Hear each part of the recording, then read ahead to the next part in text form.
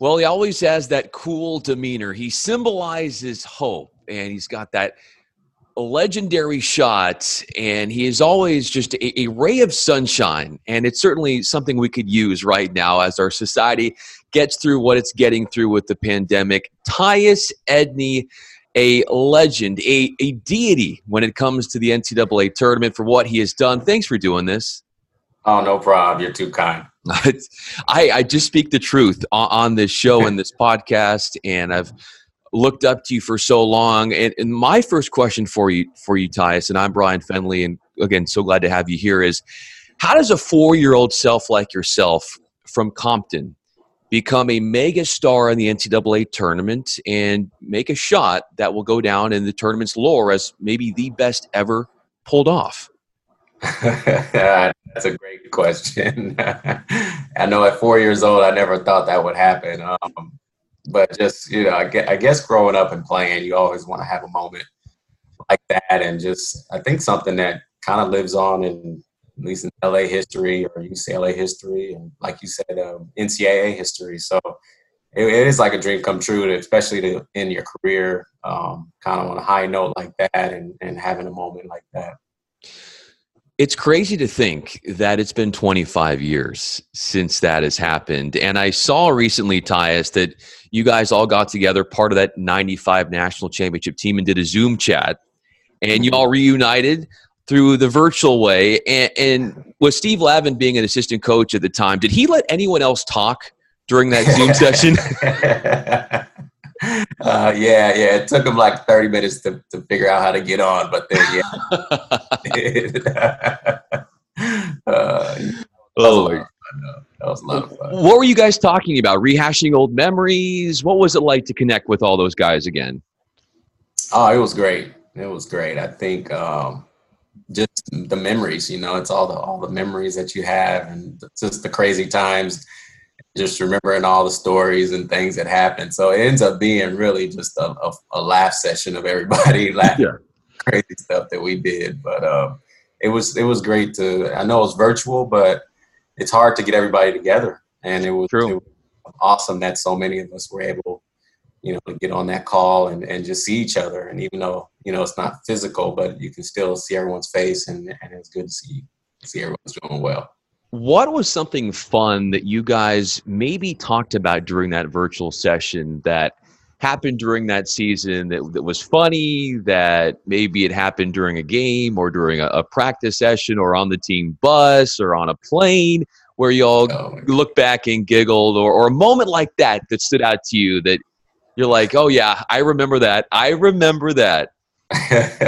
my God, there was a lot of them. I think it was a lot of it was our freshmen coming in with their energy, and seems like every other week they had a different crew. They nicknamed themselves different things. A couple of them that were just basically in the weight room. They're like, oh, weight room. So like stuff like that. On the hallways, weight room. Like, oh my God, these guys. They had a crew, and then they had breakups, and it was just like like that, and people out. It was just little stuff, just for sure, things in practice that happened. It was a lot of them. Well, it was really cool because I had Chris Johnson on a couple of days ago, and I asked him about that game against Missouri in that final play, and he's taking a little bit of credit for the win. I said, how are you taking credit for the win? You were not in the final play. He said, I'm superstitious, and the way I put the towel around my head, the way I positioned it, has been, I think, a big reason to why we won. How much are you buying that, Tyus? Hey, I buy it. They had their whole towel crew, and I remember all the pictures of them, and that was just that just speaks to the fun that we were having that season, and even down to superstition of how the towel was around his head, and how it just all kind of worked out in the end, and it was just a lot of fun. How has that shot against Missouri changed your life in ways you never imagined? I think at the time you just don't realize how that's going to impact people's memories and lives, and it's just something that I think as the years go by, you realize how important it was for all the Bruin fans and just fans in general. Even people that weren't UCLA basketball fans. I mean, I think a lot of other states, people in other states, they really took to our team, and I guess they liked how we played and how we played together, and just how we were on the court, and even a moment like that is just something that you don't realize people will remember for that long, and how important it ended up being. Missouri goes up by 1. You guys call a timeout, 4.8 seconds to go. You get into the huddle there and diffuse seemingly the terror or the horror of going down and giving up that go-ahead bucket. Who stepped in during that last timeout before you got the shot off and instilled some hope and said, guys, let's not get too overwhelmed here. We still got time on the clock. We can still do this thing. I mean, honestly, it was Coach Herrick. It was, it's something I learned over the years, like when you kind of see a coach panicking or you see him react to everything, I think that carries over to the team. Sure. I just remember walking, back to that huddle was a long, long walk. It seemed like, because we were on the other, I think our bench was on the other side too. It was like, oh my goodness. But then when you got to the huddle, you kind of expect to see panic on the coach's face, and he was the same as he always was, and just gave us the plan, and he just basically said, Tyus, I want you to shoot the ball. I want you to make the play. And obviously I'm like, you sure about that, coach? Because all year it's been Ed, so and I've told a couple people, Ed is, when we got out of the huddle, he's like, give me the ball. Really? Yeah. Yeah. So, that's just, it was Coach, Coach just had that calm demeanor. Like, there's no reason to panic. We'll figure this out. You know who wasn't asking for the ball? It was really cool. We had J.R. Henderson on, and he was describing his vantage point of that final play. And he remembers being underneath the basket and praying, Tyus, do not pass me the ball. Please do not pass me the ball. I promise you, it's not going to work out. So his prayers were answered thanks to you. I've also heard that in that huddle before you got the opportunity to make that basket was that Ed also said, hey, we're going to win this game. So you called game with your game winner, but he predicted the win during that timeout. Is that something you heard kind of when he was with the guys in the timeout? That was a feel coming out of the huddle. Everybody, come on, it's like, come on, all right, we got it. We're going to win this. Come on. That's kind of how we were, I felt, all season. I mean, not like we were undefeated, but even in the tough games, I thought we stayed together. And that was key for our success, is just being able to stay together in tough times and in tough situations. Tyus Edney joins us, Bruin basketball legend, on the podcast. And fast forwarding to the national championship game, and I know you wish you were able to play a bigger factor. What went into the couple days before that game where you were enduring some injuries and you had to find ways to try and play, but it was a hard thing to do, a tall task? Yeah, it was. I heard it in the Final Four game against Oklahoma State. And finished that game, but didn't realize, when the adrenaline's going and you're in the moment, you don't realize how severe it is. And I just knew, even in that game, that as it was getting pretty stiff, and good thing they didn't know that, because they probably would like 20 feet. But just going into that game, it was a moment before that game that I went over to Cameron, because I was doing everything I could to get my wrist ready. And I just, I went over to Cam, and I was like, Cam, look, I'm messed up, man. You got to be ready. Sure. He kind of just pushed me. It's like, whatever, man, come on. And I was like, no, Cam, listen to me. You got to be ready. Like, I'm messed up, So he was like, all right. I don't think he would believe me, honestly, until I came out of the game. And it was almost still, he was like, what are you doing? So it was tough. I appreciate Coach for giving me a chance, but I knew that I was a liability on the court. I had one hand, so that 40 minutes of hell is not going to work with one hand. But you altered your role. So even though you were on the bench, I could tell that you were mentoring Cam and coaching him up and trying to instruct him and help him along the way. And I know early on when he got in the game, he looked maybe a little bit nervous. But what did you tell him to calm him down? Because eventually it looked like he got in a groove and got comfortable out there. We all were encouraging. Cam, he played great for us the whole season. And it was just reinforcement, like, Cam, you this is what you do, you know what I mean? And just telling him, being confident, being positive with him and everybody on the court. Because once I became the cheerleader and I guess a little bit of coach, Sure. You're still in the game and you're yelling and it's like you're in the game. So he was amazing. He just did what he did all season, just ran the squad and was a leader out there. And you becoming a part of a team that wins the only national championship other than what John Wooden has done. I had a feeling, just if we didn't have this stoppage at the end of last season, that this Bruin team we had this year might have been able to make some noise. What do you think is the reason why it's been 25 years? You guys had a magical run. There have been times where UCLA, and you've been on the coaching staffs as well, where been so close. What do you think is getting in the way of this team getting over the hump and getting another title? It's tough now. It's tough. I mean, it's nowadays you almost have to have upperclassmen. I think Sure. Just the state of basketball, and I'm not saying that that's been the case for the last 25 years, but Coach Allen had great teams and we're right there, but it just proves to how tough it is. Things have to go right at the right time. You know what I mean? Like the Missouri, that's got to go right. And it's just been, a tough road to try to get back. And then, UCLA, you'll get top talent. You have opportunities to bring in top talent. And now it's, how do you keep them? You know what I mean? Like, With the G League and all that stuff coming into play.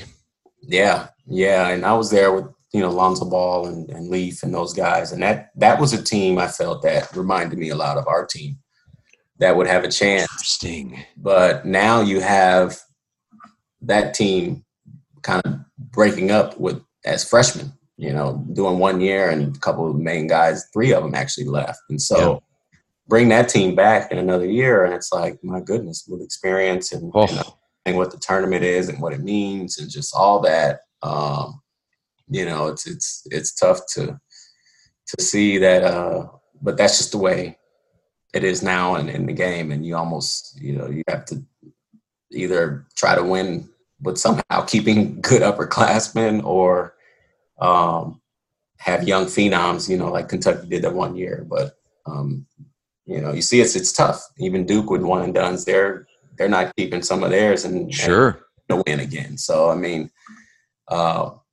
there's no price you can put on experience. So, I feel like now, especially the more experienced teams you have, the better chance you have. Yeah, we see that in teams like Villanova over the last couple of years, where they've had some experience with their guard play as well. And there's still, like you said, a level of legendary status with UCLA. Where do you think it stands, the program, over all of its years in relation to the Dukes of the world? Do you feel like it's right there? Do you think it could get back there if it's not? Where do you have it amongst all the great programs that have ever graced college basketball? The school it's built on basketball, and that's our reputation. And I think just the body of work of Coach Wooden and what we were able to do will keep that going. Now I think it's been a little bit of an adjustment just with the scope of how basketball is now. And it's I don't think it's just us. I think there's a lot of great programs that have found themselves in the kind of in-between state. It's like, all right, so are we going to be a one and done type of school? Or are we going to Interesting. Yeah. And so it's almost like a little strange middle ground where, a lot of the schools, if they're able to keep a couple of those guys, maybe one more year, then they're in contention. And so, it's like, it's a little it's really tough to figure out kind of which lane you want to go in, because now I think you're almost forced into a certain lane. And so, but I think the opportunity and the ability to get back there is still there. I think we still are one of the top programs and should be. Yeah. Just hopefully we can kind of figure that out and start getting back to where it has been.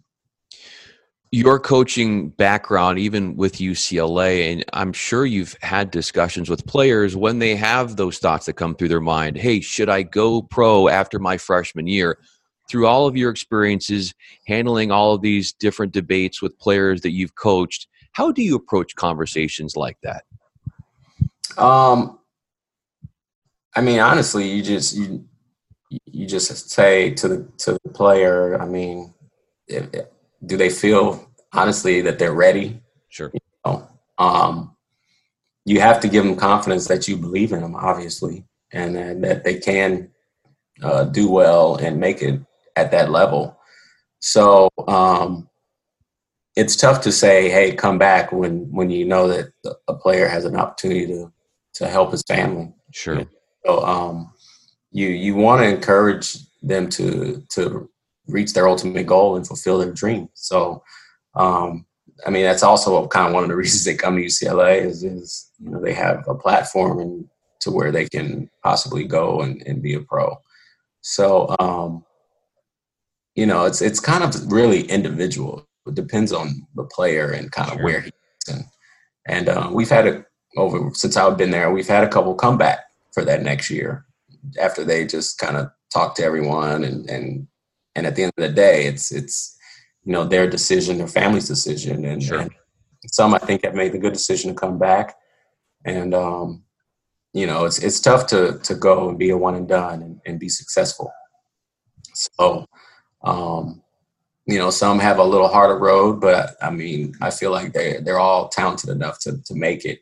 It's just, once you get to that level, it's it's big time level. So everybody's great. Everyone was a great player on their team or high school team or wherever they came from. So you're competing against the best of the best. So you have to kind of be ready for that and prepare for that. You now are transitioning into a different role. Obviously, you have such a love for coaching. Give us a sense of what you're doing now with UCLA and all the responsibilities and things that are keeping you busy. I'm still athletic department. So still get to do all the events, football, basketball, all the other sports, things like that. And I'm actually helping to, it's part fundraise, part alumni. So I'm trying to help to engage alumni and just help them in their after life, basically, after they UCLA and connecting with our alumni base and just different things like that to try to improve our network and just kind of help our student athletes and former student athletes in their post athletic career. Sure. You guys do such good work with that. All the basketball players I've talked to that maybe got a chance in the NBA, it didn't work out, but there's such a fraternity, such a networking power the UCLA basketball, but also UCLA athletics has been able to do to help the student athletes, and you've been on the front lines of that. My last question for you here, Tyus, is you are a very easygoing guy. So when was the time in your basketball career that you remember when you were the angriest, where you were the most fired up that you've ever been? Pro career also? Yes, anywhere. I probably, when I was in Italy, I played in Italy for several years. And one year when I played for a coach, he was excellent coach, just to say, he's an excellent coach. He had won championships before over there and things like that. He was from Yugoslavia, which, former Yugoslavia. So I probably was the guy that was the voice of the team. Okay. But and I know people never believe me. I was like, wait a minute, is this the Tyus Edney we know? Wait, hold on. Yeah. I was the one that, because the reputation is he's a tough coach and he likes to work the players Yeah. hard. And so we were working so hard, in my opinion, and not just mine, but the whole team, that we would perform in the games. And so we would be good for about a half. Then the second half, it would be a disaster. Like our decline was like, we hit a wall. And so that was a frustrating thing for me because I don't like to lose. Yeah. So, I became the voice to go to the coach, and everybody else seemed to be a little stuff. So I would be the one that would have our little shouting matches. No way. I could. But you had the thick skin. Ultimately, you had the thick skin, and you had to speak up for the team, and you have a story to tell. Yeah. I know. No one ever believes it, but well, you heard it here. It is truth. It happens. Tyus, thank you for doing this. It was a whole lot of fun, and I know Bruin fans will love this because it'll give them something to take their mind off, what they're going on in their own lives right now until we can get sports back and Bruin athletics back and rolling. And I hope I get to see you on campus once they reopen things here in the next couple of months, hopefully. And this was a lot of fun. Thanks for doing this once again. All right. Thanks for having me on. March Madness is right around the corner. If you want to win your office pool, you need to stay caught up with all the college basketball action with the Locked On College Basketball Podcast. Every Monday, Andy Patton and Isaac Shade recap the biggest stories in college basketball, keep you up to date on the NCAA tournament bubble, and get you ready for the upcoming week of games. From the Big East to the Mountain West and everywhere in between, Andy and Isaac have college hoops covered on the Locked On College Basketball Podcast. Available on YouTube and wherever you get podcasts. Part of the Locked On Podcast Network. Your team every day.